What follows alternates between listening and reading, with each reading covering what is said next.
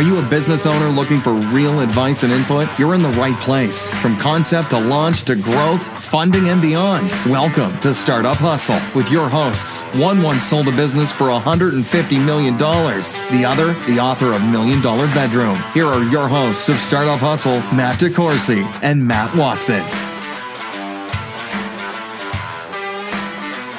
And we're back. Another episode of Startup Hustle. Matt DeCoursey here with Matt Watson. Hi, Matt. What's going on, man? Well, in addition to this episode of Startup Hustle being brought to you by Fullscale.io, I wanted to say that I think your hair looks nice today. Really? Yeah. Because I just buzz it all off. I know. I know, but it looks good. I have the easiest haircut in the world. Or actually the hardest, maybe. Actually, no. I can cut your hair. But people always miss the little hairs. But my hair, it's out of control. You're losing your hair. Is that what no, you mean? Actually, I started taking pills for that a while ago. So I think some of it's growing back. Now, here's the funny thing, and we always like to be transparent here. The hair pills are old. I got them 4 years ago. They're expired. So I'm either going to grow, I'll look like Tarzan, or it could make the rest of my hair fall out. So because I want to get a little more insight about this new mane that I'm growing, I've brought some experts in.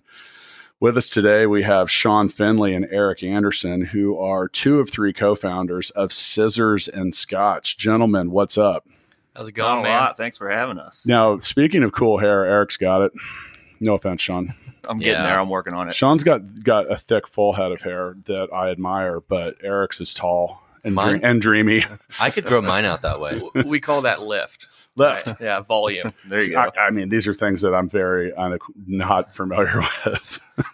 So we love it when you're interactive. So go to scissorsscotch.com and visit them while you're on the Instagrams, and go to Scissors and Scotch. Check us out at Startup Hustle Podcast. But you guys own an interesting and rapidly growing, I believe, is it men's hair care? Yeah, I mean, that's the best way to put it, right? So we like to avoid the term salon, right? Because that's one of the reasons we created it, was guys didn't have a place to go get their hair cut. They had value chains, women's salons, or local barbershops. So we wanted to kind of take a modern twist on the old school barbershop and make a place where guys could go relax, get a great haircut, and enjoy their experience while doing it. It's like a premium barbershop. Exactly. That's a great way to describe it. Yeah. I mean, I'm down with that, and here's the thing, and, not to throw an ad out there, but so, I don't have pretty hair, but I've on my way home, I sometimes stop at Sport Clips, which is probably like the generic version of what you guys do. And I'm going to start coming to your place, but the part of what I like there is, that's not just hey, here, cut your hair, sweep the neck. Next, you get the hot towel and you get pampered. Get a little neck and shoulder rub, and then you're back at it. But I mean, it's so that premium service plus. Now, I mentioned earlier, you guys are growing quickly. You guys are, in fact, growing quickly. Do you want to throw out a few stats or anything? I mean. Yeah, so we started our first shop in Omaha, Nebraska in 2015. And owned the first couple shops, and then ended up franchising. And so where we're at now is we have 8 just opened down, and we're moving into Texas next, which is awesome. And we're kind of in full sales mode now, where we're looking for awesome operators across the country, and we've had interest from corner to corner. And so there are a lot of markets just like Kansas City, where we're at now, that just don't really have options that are similar to SNS, and they're kind of you're working with the Sport Clips or the clip joints, we call them, or just kind of the corner barbershop, and they're looking for something that's a better experience, that makes it not like a chore to go get your hair cut. And so people are expressing interest all over the place, and we're looking for operators now. Is this an industry phenomenon? Nationwide, is this what you guys do? Is it a growing industry? Yeah, that's a great question. The men's grooming as a whole is one of the fastest growing parts of the beauty industry when you look at, cosmetics, hair care, grooming, etc. And what we do from our standpoint, a premium style, better experience, long, great haircut, coupled with technology and whatnot, from our standpoint, it is growing in that way. People, the consumer, the clients, they want a better experience. And we kind of see that when we go into every market.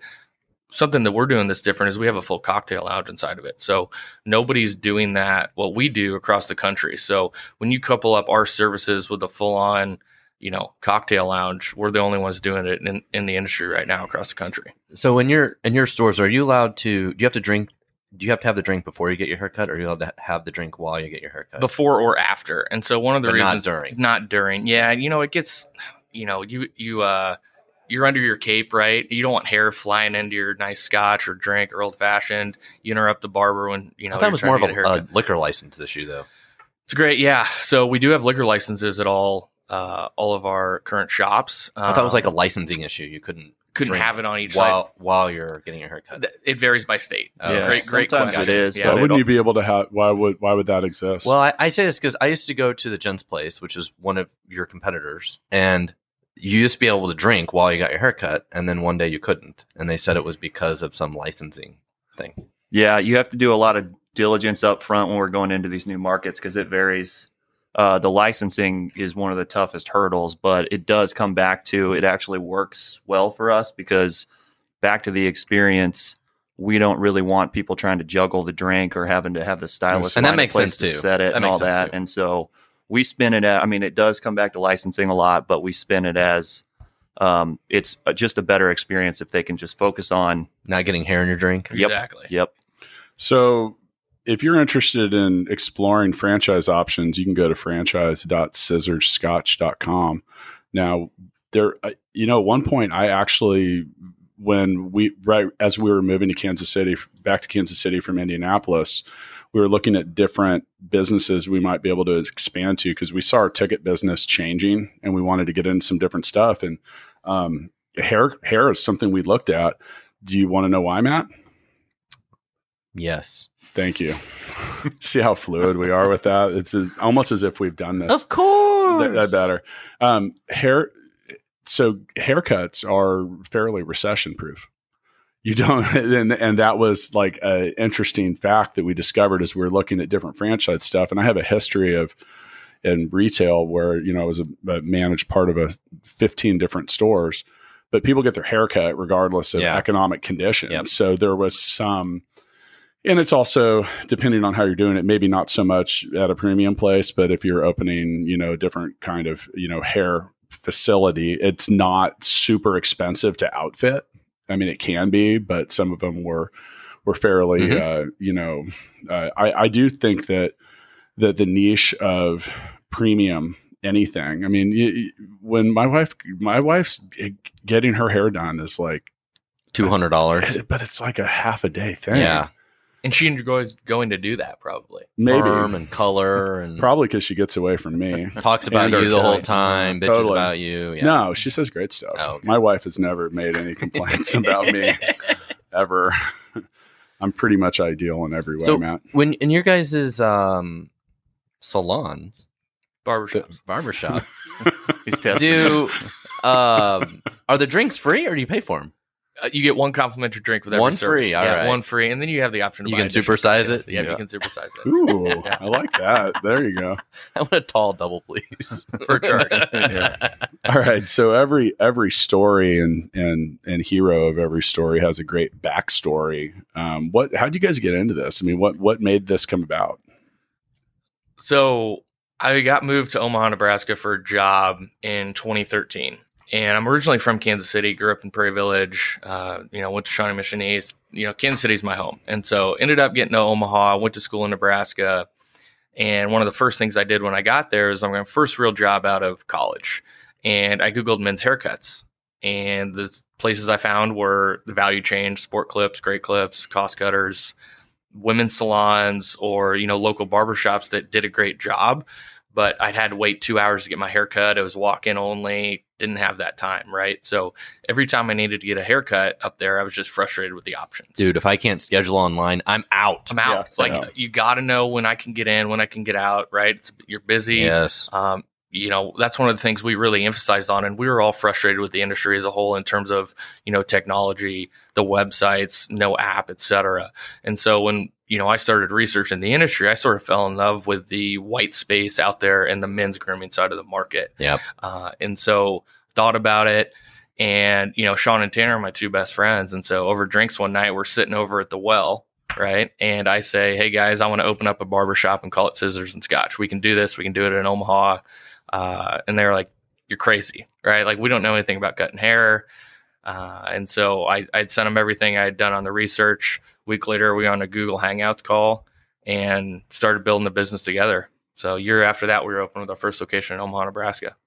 So a couple things worked in our favor too, because we had a pretty diverse set of backgrounds, and we all came from what you'd call corporate America, but we didn't have any industry experience in men's grooming specifically. And so we didn't know how things were done before. So we could kind of start from the ground up. And the other thing that played into our favor is we are our target clientele. And so a lot of the ideas for how do we want to develop this experience just come naturally, because you're pretty much designing what would I want to go pay for and how much would I pay for that. And so eventually we brought in key hires like Brandy, who's our director of grooming operations, who's awesome. But so we have the technical knowledge now on that side, but we could kind of, when we're coming up with the business plan, just think through it without any preconceived ideas about how things should run in a barbershop or any of that. And so we got to mix in some of the best practices from the different areas we came from background wise. So do you operate like some women's salons where the hairstylist like pays for their chair and whatever, or all the people just work for you? So that's called booth rental, and that was one of the first things that we really wanted to flip around, because when we started doing the research, we found that the culture in general in the grooming industry, men or women, was bad because or non-existent, because a lot of these people, they rent their booth, and so they're not really tied to the shop that they're working at. They're individuals amongst it's just a bunch of silos. I went to the Jen's place for like 3 years straight. And the reason I started going there is our office was literally across the street. Like, it was a 100-yard walk or less for me to go there. And I went exact same time every single week, like religiously. And I think mostly they were all ladies. The ladies that worked there that were cutting hair really liked it because they had the exact same clientele, like on a schedule, right?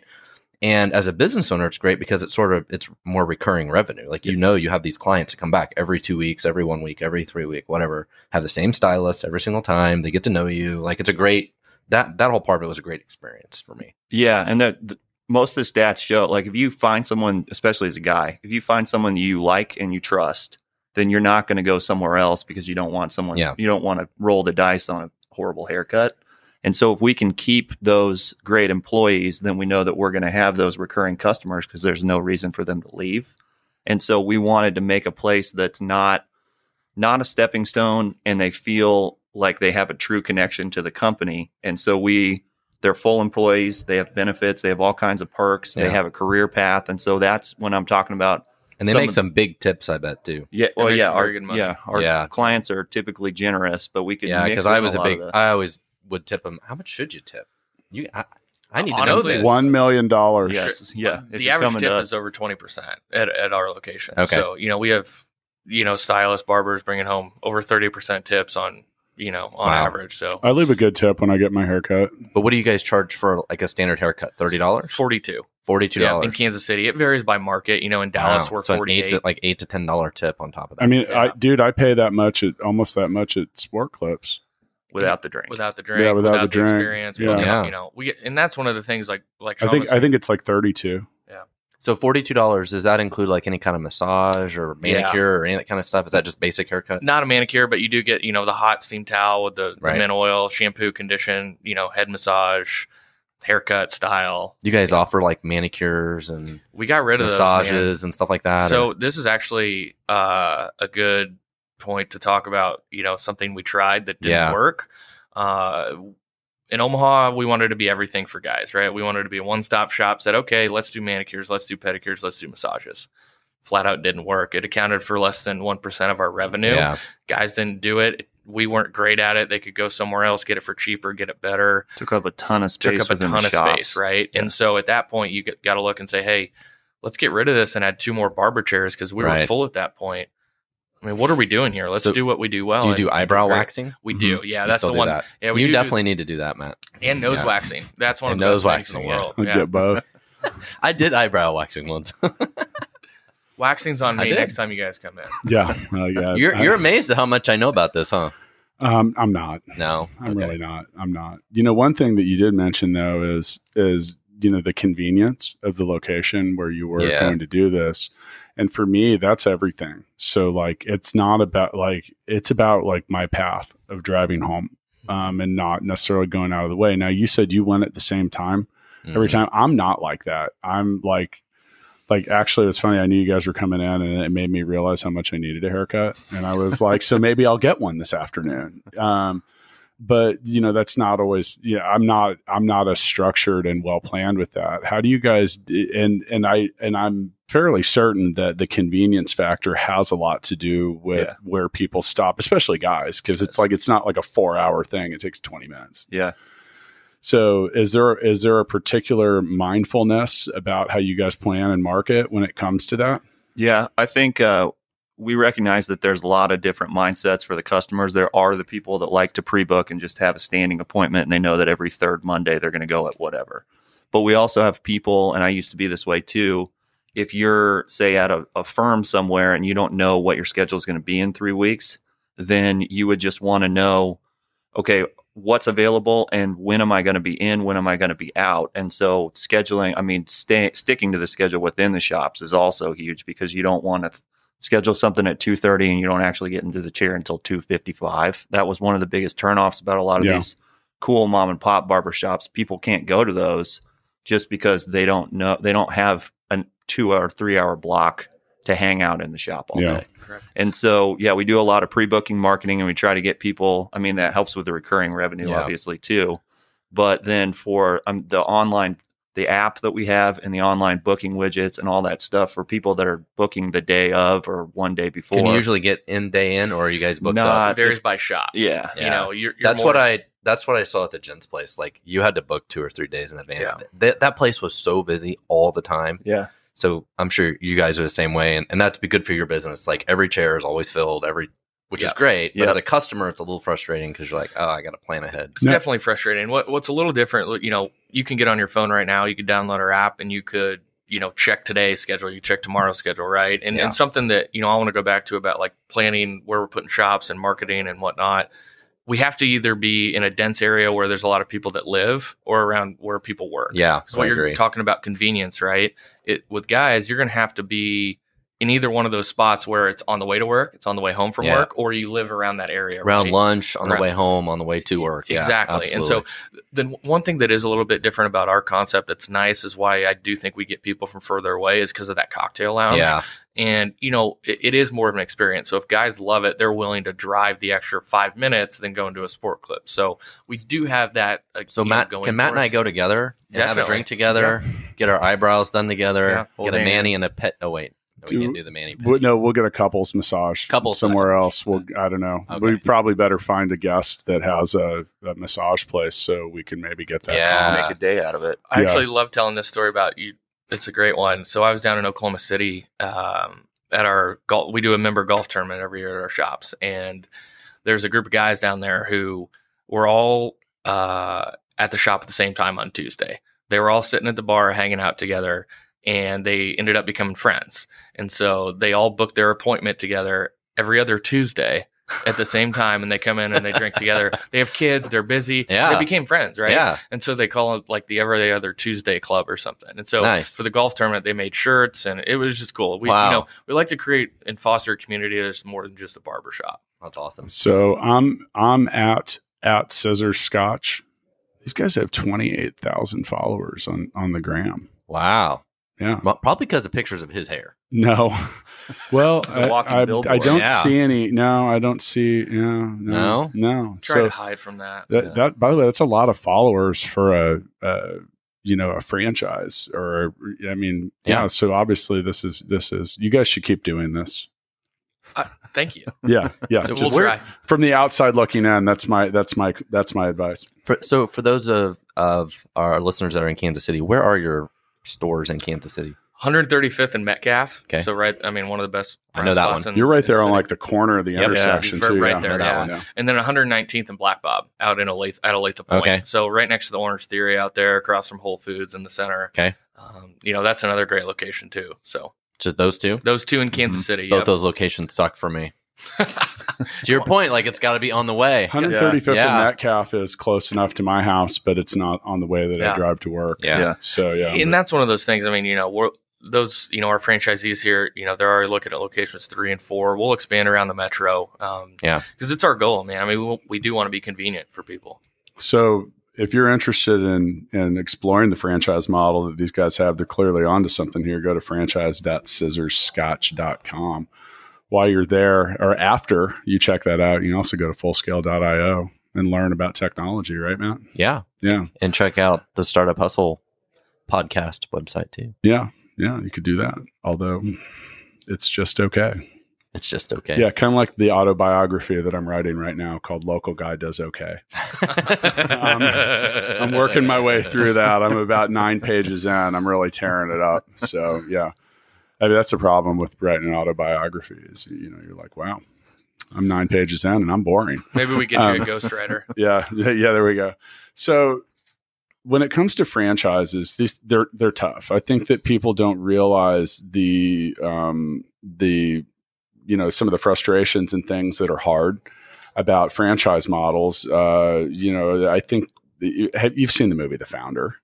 And that's a really interesting movie because, franchises weren't quite what they were then. And I'm referring to the McDonald's story, but when you guys were talking about getting rid of manicures and stuff like that, it reminded me of the part where they're like, we should just focus on hamburgers and fries. That's 90% of our sales. So, that's the kind of insight that, franchisors can offer franchisees.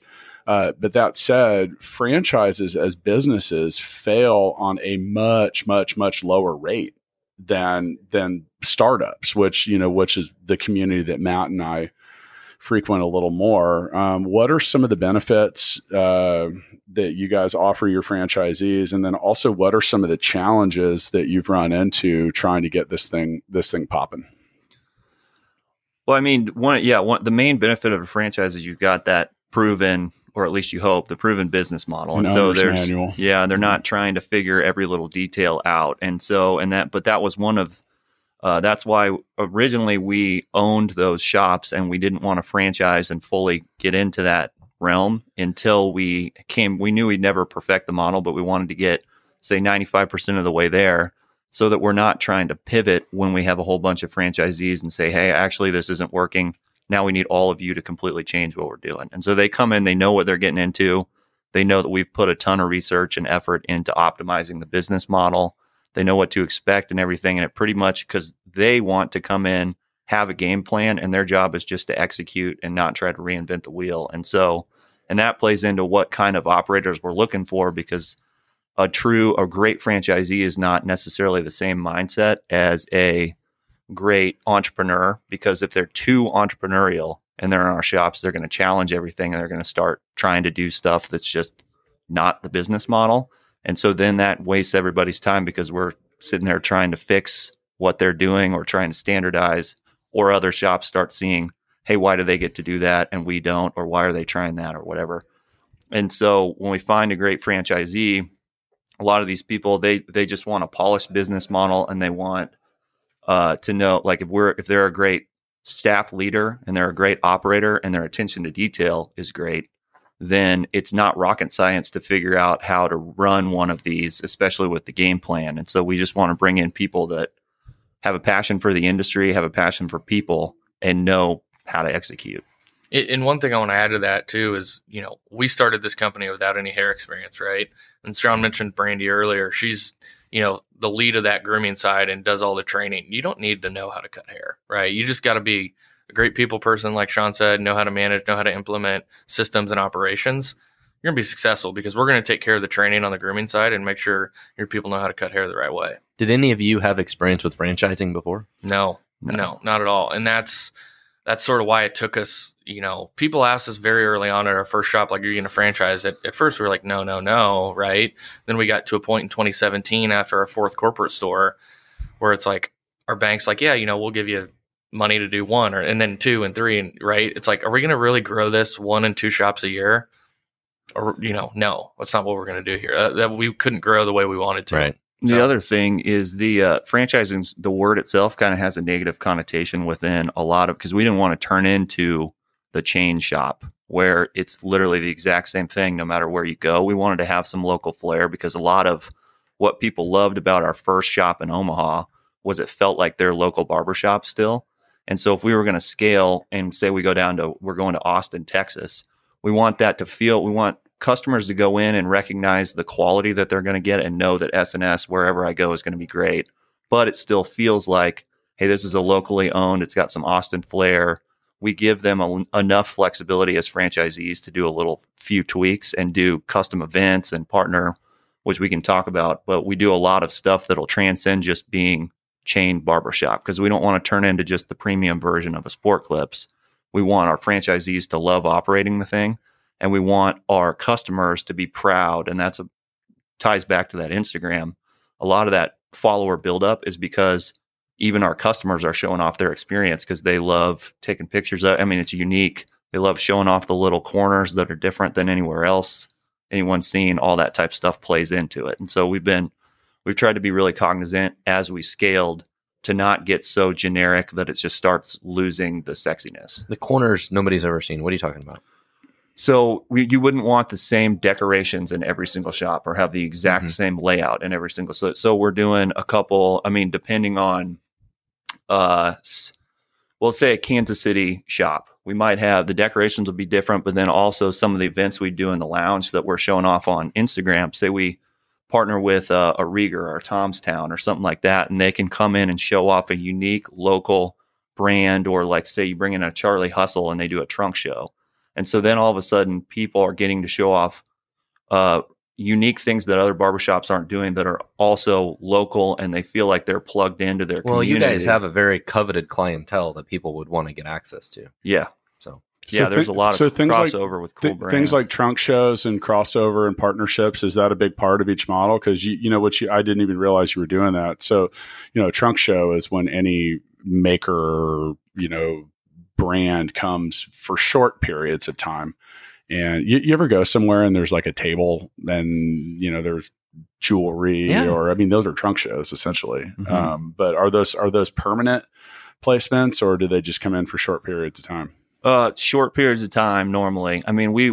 We like to give our franchisees a lot, like I was saying, the flexibility, and we want them to be go-getters to the point that they'll go out and connect with people within the community, and they're normally from the city that they're operating in. So they already have some connections. They know who the cool brands in town are and all that. And we don't try to, we get them some guidelines on, there has to be obviously the synergy and the overlap between customers, but it also needs to fit kind of a high quality brand we want to bring. Have Nicholas Wade come in and set up a table. Yeah, actually, exactly. That would probably be a good example, except for that would be kind of hard because I think they sell women's earrings, Matt. But if you're looking, it's a good point. Actually, good point. Yeah. Actually, I the moment that came out of my mouth, I was like, oh shit, I would probably buy something. I set that trap for you. I know. Thanks.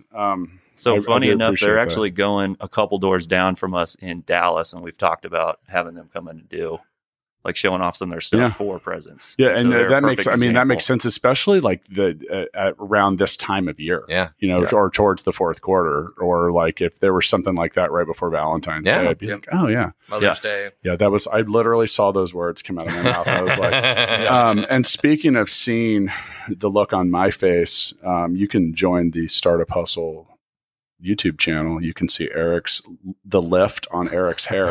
Serious lift. And you can also see my true need for a haircut.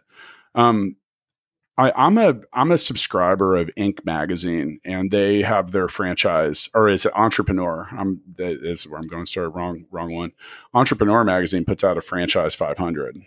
And one of the things that I always find, and I always peruse that as it comes out, I find it to be interesting, the cost ranges that they estimate. Like, dude, you got to have some coin if you want to open a McDonald's. Like, it's not cheap. You're looking at like a couple $1 million liquid just to have, because they don't want you to run out of money. Mm-hmm.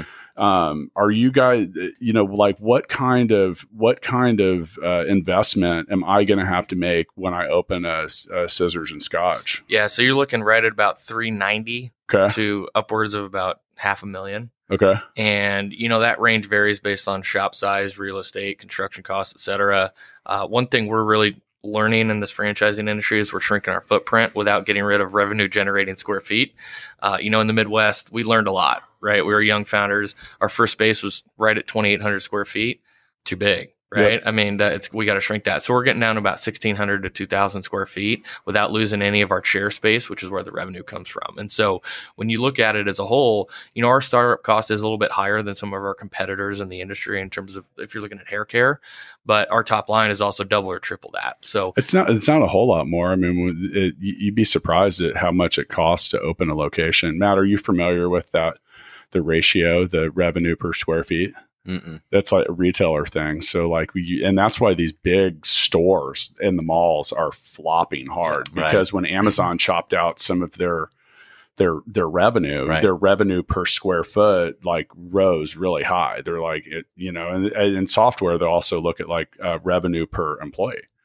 And that's something that how does that break down? If you have a bunch of employees that make $100,000 a year and your revenue per employee is $30K, you get some work to do. But and that's a challenge. So at the same time, some of these, there's so much space out there from failed retail right now that I've noticed that's getting pretty competitive, and that can actually create a buyer's market. Yeah. Are you guys finding some good opportunities and stuff out there with the changing face of retail? Yeah.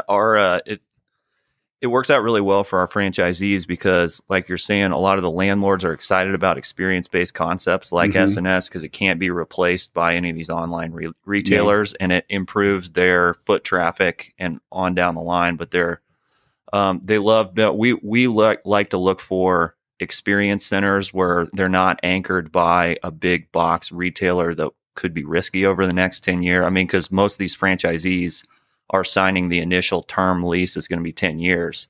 And so you need to look at the health of that center, not just now, but is that, say, a Macy's or whatever going to still be there in 8 years? And because we're definitely taking note of a lot of these turnovers in these big shopping centers, but it has played into our favor in contract negotiations or into our franchisees' favor, because they want something that is low risk, that's recession resistant, that people are going to be coming back to guaranteed every. They want multiple weeks. Anchors. Correct. Yep. Well, then, so part of when I worked in the music industry and managed some retail locations, part of my job was opening new locations. And so with a business like theirs, where you have repeat people coming. So let's just say you go to a place one time, it's the only time you ever go, your probability of visiting the neighboring stores is pretty low. In a strip mall, maybe in a mall, it might be different, but in that strip mall location, because you came there for one purpose and now you're out. You're not necessarily, but if you go into a place over and over again, you're like, oh, maybe next time I'll check out this, or I'll going to that toy store. Yeah. And then you might end up going there over and over again. So that kind of repetitive foot traffic is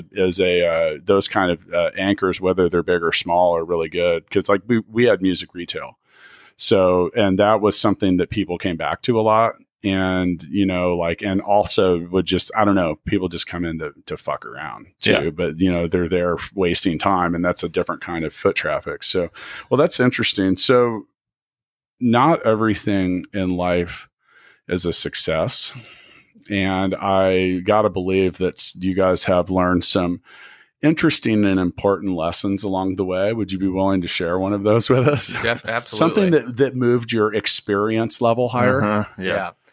No, I mean, there's one deal we can point to that really kind of put us on a path toward franchising. And I think it's a good lesson, especially for brick and mortar, for people who are trying to manage, people and have them invested in the success of the company. So we opened our second location in Des Moines, Iowa, which, about 2 hours away from Omaha, our first location.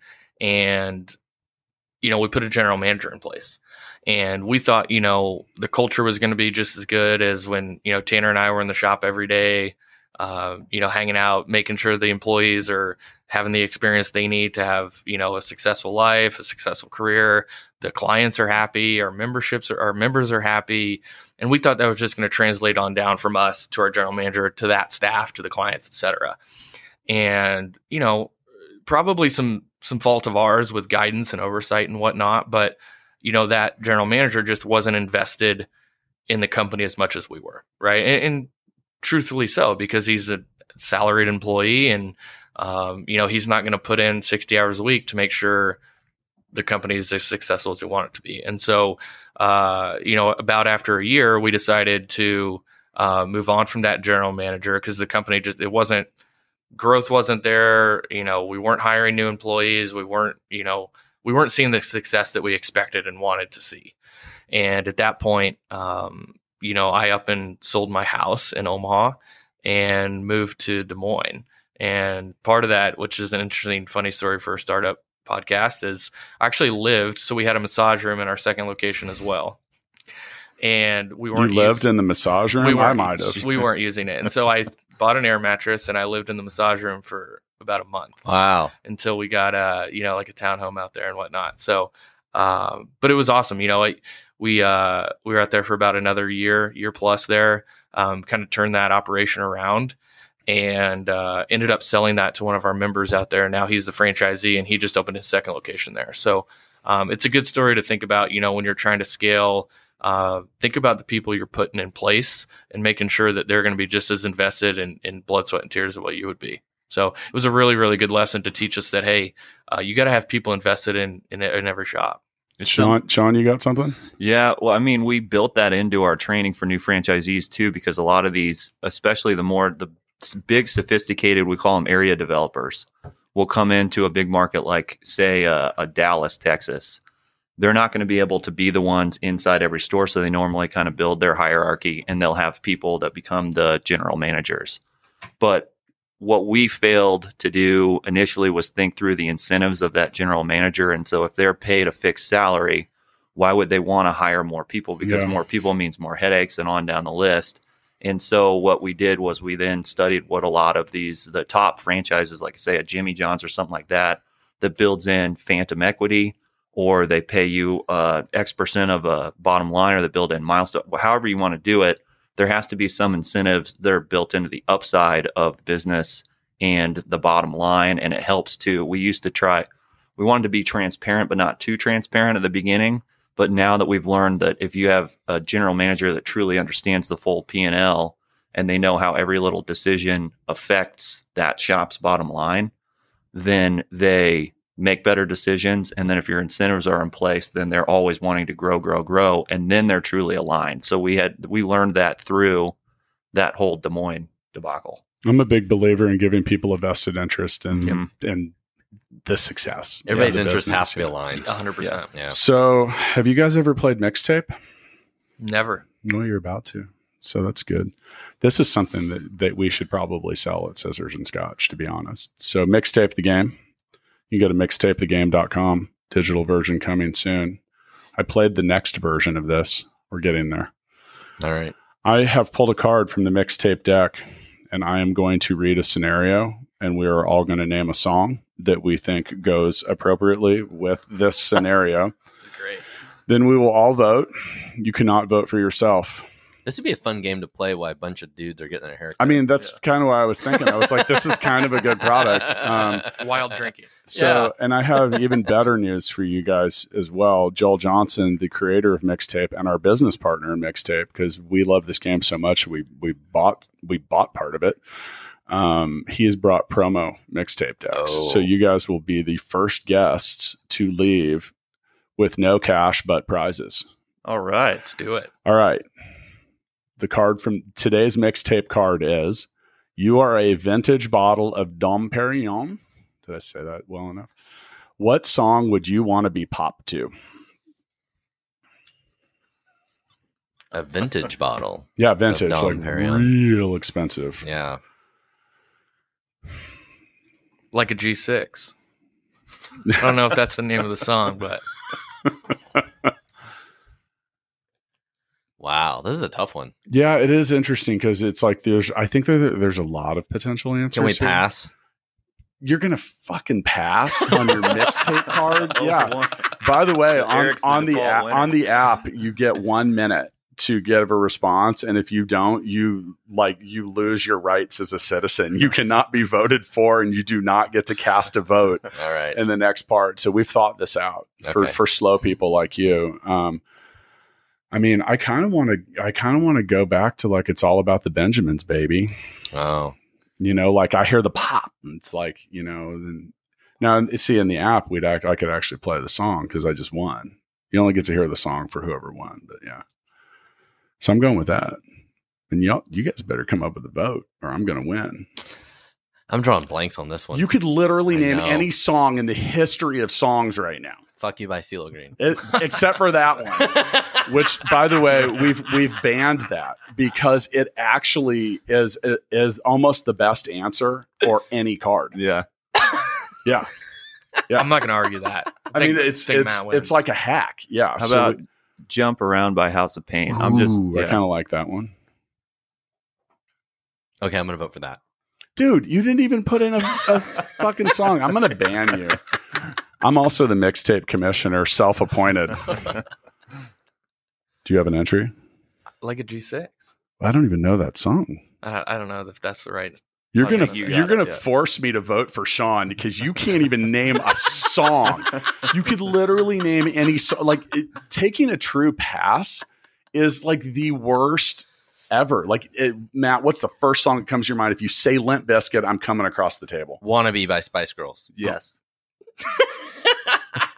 I kind of like that. I'm actually gonna. All right, we got to vote now. I'm actually God.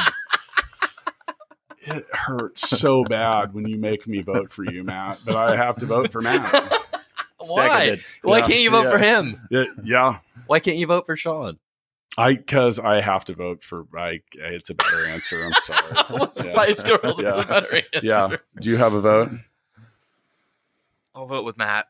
Which one? Yeah. Yes. Oh my God! A I'm landslide voting for victory. you. Thanks. Yeah. Thanks. Second place. How about you? He voted for you. you. I voted for Spice Girls. Yes.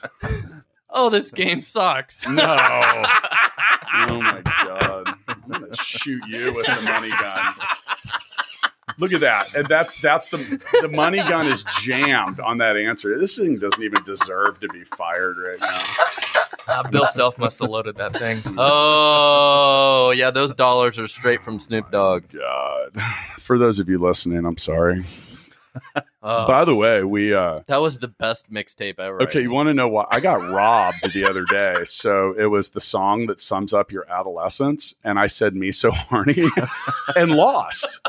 Like I should have I felt like the game should have. Did I win that one? Yeah, you with the Ice Ice Baby. Yeah, dude, really? Like, come on. Me So Horny should have been an automatic. I know. I felt like I should have just like knocked the mic over. That would have been a good one for today. Maybe. Maybe. Couldn't be any worse than By the way, I do want to point out that Keith Harrington emailed me later and told me I should have won. He like uncast his vote. Okay. He left the podcast episode thinking, demanded a recount. Like he was like, "Oh my God, I was clearly wrong." That's the first time that's happened too. Well, anyway. All right. So as we round out this episode, first off, go to scissorscotch.com, check out what they do, and book a time to come in. I think that's probably the best bet. You can find them on Instagram at @scissorscotch. Become one of those really large count of followers. I think you're probably help them get to 30K. And if you're listening to this way down the road, hopefully 40, 50, 60K. The 30,000th follower. You have to say that 3 times in a row really fast. We'll get a free membership. You do have to say that 3 times really fast. 30,000th follower. That's hard. That's why I struggled on the first one. It's okay. It's okay. We embrace failure here. So as we round out this episode, and once again, today's episode is brought to you by Fullscale.io. That's a company Matt and I own together. We help you build teams of programmers quickly and affordably. We've been giving the mic over to our guests and ourselves to kind of give a little closing minute. Eric, I'll let you go first. Anything you want to say? This is your moment, baby. It can be advice. It can be something followed up from what we talked about, but anything you'd like to say on the way out? Man, I think something that I've learned over the past 5.5 years of, working on this concept and growing it is, there's failures every single day, right? And there's learning moments every single day. And when you take time and you start learning from your mistakes and learning how you can grow and develop, you start building a really strong foundation for yourself and your company to where it's going to be success in the long run. And that's really what you want, right? There's going to be these hot, quick success stories right away. But if you want to grow a sustainable, successful model that's going to work long into the future, no matter what type of business you're in, I think it's learning from those failures and implementing, the changes and knowledge that you gain from those. Yeah, I think for me, this has probably been brought up on your podcast before, but one thing that sticks with us is the do things that don't scale, the Paul Graham blog post that we've figured out. And we now teach our franchisees when they sign on that the thinking, if you're going to scale, is actually kind of backwards, at least for a brick and mortar experience-based business, because a lot of we don't want them to fall into the trap of, I need to get as many people, as many butts in seats as possible. And all I need to worry about is just getting people in the door and marketing.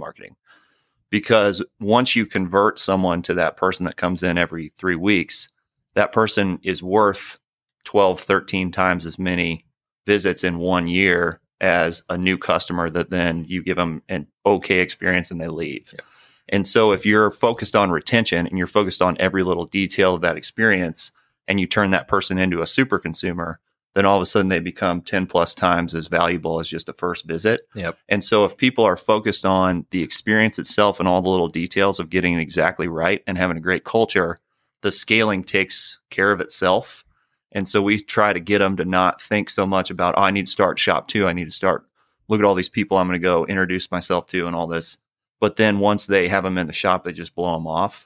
That's completely the opposite of what we stand for and we want them to do. And so one big lesson for us is if you focus on the details and you focus on doing things that don't scale, that actually starts the snowball into growing a lot faster long term.